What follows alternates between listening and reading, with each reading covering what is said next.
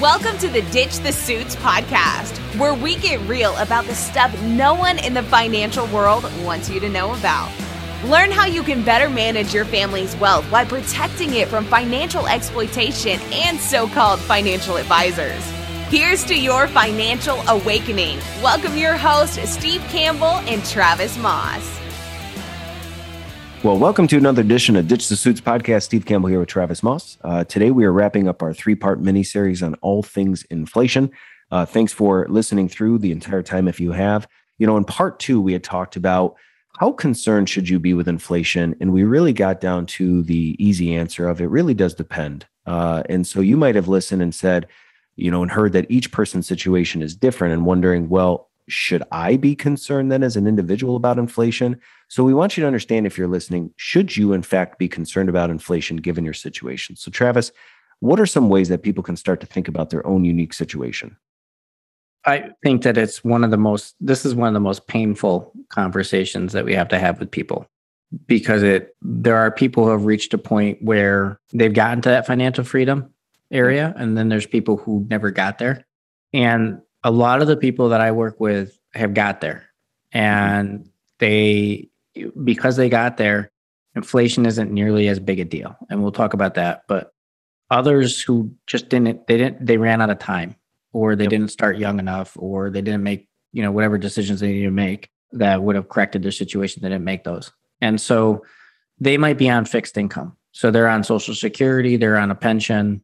Maybe they have a little bit of investments. They get a little bit of money. Maybe they have an annuity or something. But let's say their income's $2,500 a month, and that's all they get. And it never goes up, really. I mean, you could say inflation goes up with inflation. Or Social Security goes up with inflation. But anybody who's on Social Security will say it's not enough. Right. So their income essentially is stagnant. And then I know where we used to live in New York, they came out with the utility, sent a letter home to everybody saying energy prices for heating this year would go up, 30 to 70% for some people. Yep. So imagine if your heating bill for the winter was $3,000 and it has now gone up to $4,500. So that's $1,500 a year. So if you only had $200 extra a month on your $2,500 a month income, almost all of that now just got taken away. Yep. For energy prices. And how often do our heating bills actually come down? Right. They pretty much go up, right? But hopefully they'll come back down in the future, but maybe not. So that person there's nowhere to go. There's no place to hide. Their income cannot keep up. They have no way to put money in something that's going to go up 60 or 70%. They're stuck. And you're trying to figure out the budget with that. Do I downsize the house? Do I get cheaper rent? Do I get subsidies? How do I get help with this? Then you have the other side of the coin, and you have somebody who's reached financial freedom and they get a couple $1 million invested, and they've got enough money invested that they don't need it all. And so they can afford to stay in the markets. They can afford, maybe inflation is good for their investments. Maybe it's bad, but they can let it go up and down and do its thing. Yep. Right? So they've got their money invested. It goes up and down, does its thing. One of the bills that doesn't really inflate much, if you look historically, is travel. That might be where they're spending most of their discretionary money. There's room for them to make adjustments. It's also one of the least impacted expenses that we have. So that person really isn't going to notice much of inflation.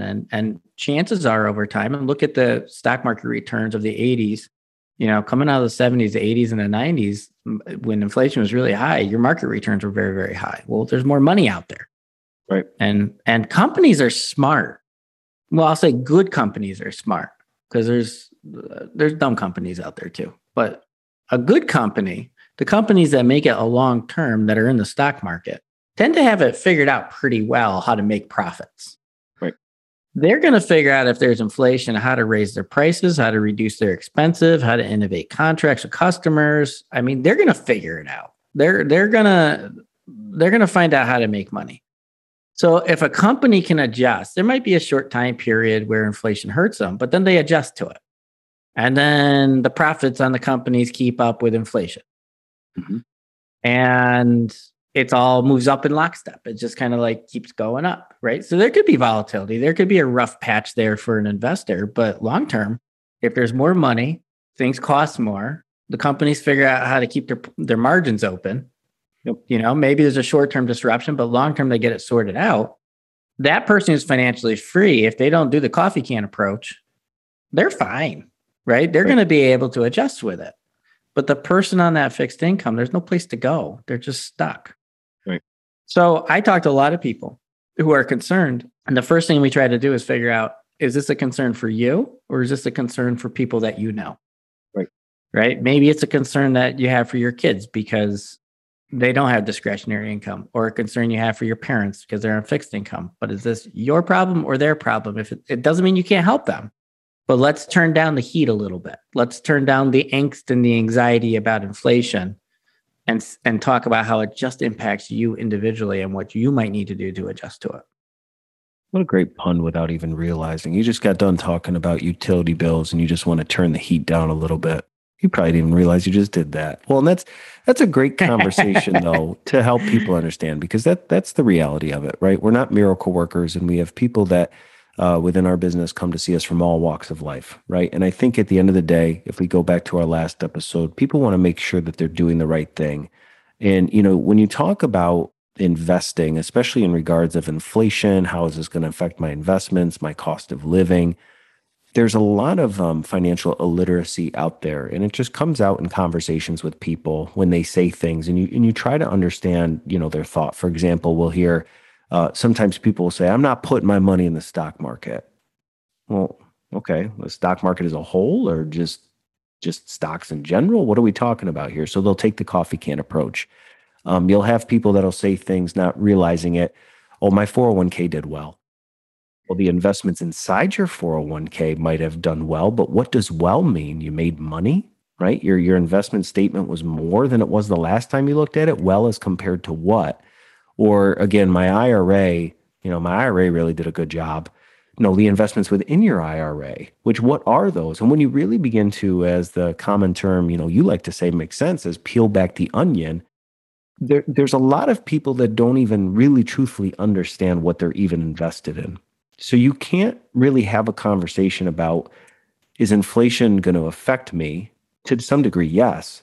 If you don't even have a concept or understanding of what you actually own or take inventory of what you own, and I think there's people out there that, they're trying to decide, well, then should I just own everything, right? To not be caught off guard, or should I be more specific about what I do? So when you get, whether that's in the form of a question or just you've heard people say, I don't want to have my eggs all in one basket.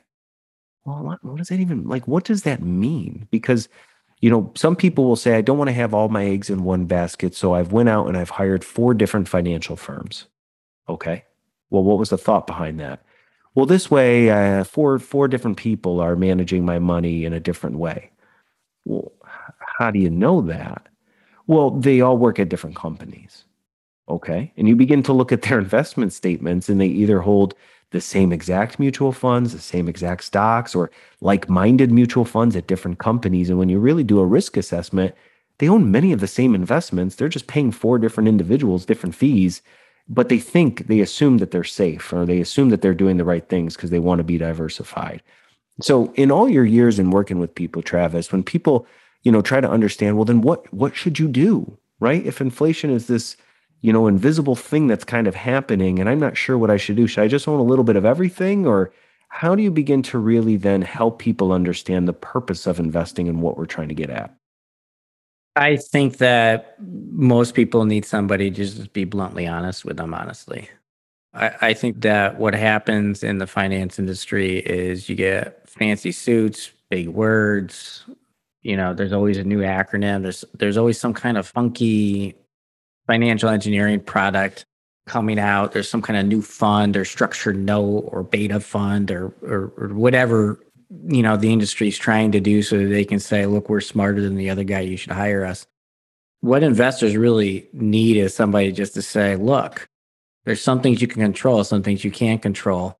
The first thing you can control is only buy stuff you understand, or make sure that the people buying your stuff for you only buy stuff they understand and not stuff that comes with a conflict of interest on it. So, I think that a lot of times we get people who are trying to do the right thing And I think that the context of inflation is important here because I think people are out looking for how do I do the right thing? I'm concerned about inflation. Mm-hmm. And so maybe this is the first time I'm thinking, I've accumulated a lot of money. The market's been good the last couple of years. I want to hold on to that. So I'm going to go out and look for an advisor. And I want somebody to, help me prepare for inflation and, potential market crashes or whatever's going on. And you get somebody who broad brushes it and says, all people should be doing this, or here's my pie chart, looks better than the other one. And we don't ask them the number one important question when you're talking to somebody about your investments is, specifically why that one? And how is that one going to respond based on the conditions, that I'm afraid of right now? So if there's inflation, what happens to that? If there's not inflation, what happens to that? And a good advisor, I think, sometimes will tell you, we don't know. And that's why we're going to take a position X. That way you get to participate if we're wrong. And if we're right, you're protected, at least to a certain degree. And I don't think we have enough of that brutal honesty because I think, frankly, most advisors are afraid of losing sales. Along our progression, when we started out with, we started at ground floor zero with no clients when we made the transition into what Seed is now. We had a couple of advisors at the time that they would take the first yes that they could get, and it didn't matter what they were talking about. They just wanted that person signed up. And we had to expunge that mentality from the organization in total from a standpoint of we don't want somebody just to say yes and then we stop helping them on, do everything else that they need to be doing because we're afraid that if we continue to talk, we're going to talk them out of it and then they're going to say no. Right. And that's the mentality though that almost every salesperson has, and our industry is full of salespeople, is that when you're talking to an advisor, they just want you to say yes. Whatever they're trying to sell you, they want you to say yes. And so you say yes, they're actually trained to shut up then and just pass the pen over and say sign here. Yep. Right. And the real answer is finish the rest of the story here before I say yes. And we'll actually say to somebody, okay, now, even though you've made up your mind, we're still going to go through the details here. I still want you to understand this. I don't expect you to become an expert on this, but you need to understand what's going in behind the scenes on this type of stuff. Yep. And I don't think that happens enough because we get people who have been investing for 30 years with people they thought were really thorough and they come in and they don't know the basics. And it's our pleasure to get to teach them some of these things and help them look at money differently. But where has the person, that supposedly has been guiding the ship the whole time, what have they been doing, And so I think it's difficult because we want to do the right things and we want to trust in people and trust that people are there to help us. When you're talking about complicated, inflation itself is super complicated. Right. We talked about that at depth. Investing is super complicated. Figuring out what kind of financial advisor you're talking to is super complicated. Now you're going to throw all those together and shake them up in a hat and try to figure out, what do I do next? So it starts with you have to realize you're unique. Your situation is special. You're special. You need somebody to talk to you about your situation and what you should be doing for you to cut out all the noise. And you need somebody to be brutally honest with you, even if it means you might tell them no once in a while.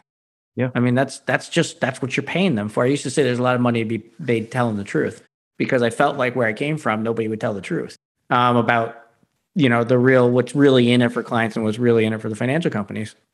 So I used to say, hey, if we can just tell you the truth, you're probably going to make a decision to hire us. And that's really stuck. I mean, it's just, there's a lot of opportunity to help people by just saying point blank, this is how it is. And with inflation, should people be concerned? Yes. Right. Especially those on fixed income. Mm-hmm. The more financially capable you are, the more financially free you are, most likely, and again, there might be some personal situations in there we don't know, but most likely, your level of concern, you've probably got some higher concerns in there than inflation, honestly. If you accumulate a lot of money and you have a diverse portfolio, there's probably some other things that might be a bigger concern, like lowering estate taxes or things like that. Like there's some other things in there that are going to cost you a lot more money than potentially inflation would. So, we got to make sure that we're not allowing people to use scare tactics to drum up this anxiety. So we're going to go do something when sometimes we shouldn't do anything at all. Yeah. Well, and I think it's really helpful for you being that blunt and honest, because I think now more so than ever, people appreciate the bluntness, especially when it's shared with a little bit of grace to help people understand at the end of the day, what are we really trying to do? And as far as you and I are concerned, we're trying to put purpose behind every decision that we make, right? We've talked about all these episodes, and it's your money business. You only get one shot at this thing. You're going out because you want to do the right things. You're trying to find a planner or an advisor that can match your values, match your beliefs, and really put you and your family in the right position. We've tried to give you over the last several episodes questions you can ask an advisor, whether you work with now or you're thinking about hiring one. If you'd like a copy of those 13 questions, send us an email. We'd love to send it to you. Not so that you can have an inquisition, but again, if you're going to entrust somebody to come into your life and do these things for you, then you need to really understand how your money's being managed. Is there purpose behind what you're buying, or are we just kind of throwing our money at the wind and hoping that it works? So inflation is a very complex topic that you talked about. It affects each one of us differently. At the end of the day, we see it in front of us every day when we drive by the gas station or we go to buy our groceries, and just the cost of living is going up. So there are some very real things that you can do to put your future self in a better position. But I think it starts with understanding the context of inflation, that, like you said, there might be some other things that we truthfully should probably address first, because we really want to be able to make digestible, good decisions one after another. Some of these things are so big and so grandiose that it's so hard for us to wrap our arms around while we're working a 9-to-5 job, or we have kids at home, or we're married. Now you throw these big life-altering topics on top of it, and it's so overwhelming that either people do nothing, they might take bad advice, or they just get stuck. We want to help you get unstuck a little bit. We want to help peel back that onion so that you can make one good decision after another to put yourself in the best position possible. So as always, we hope this 3-part mini-series has inspired you. We've appreciated this first year of recording with you. 20-something episodes into this. We kicked this back in January of 2020, and here we are at the end of the year, excited to share more information with you moving forward. If you have questions or things about your life, send us an email, let us know. As always, please subscribe, leave a review, because you never know how your comment can help somebody else become a believer. But on behalf of Travis and I, we just want to thank you for following us in this journey, for being a participant, for listening, to being a part of what we want to share with you, to empower you to go out and live your best life. So thanks for stopping by. Well, thanks for listening. We appreciate you taking the time to listen to this entire episode. We hope that this information has inspired you and empowered you to go out and live your best life. But let's be honest, you might have a question or two about some of the things we talked about today. If this is you, Travis and I are here to help in any way that we can.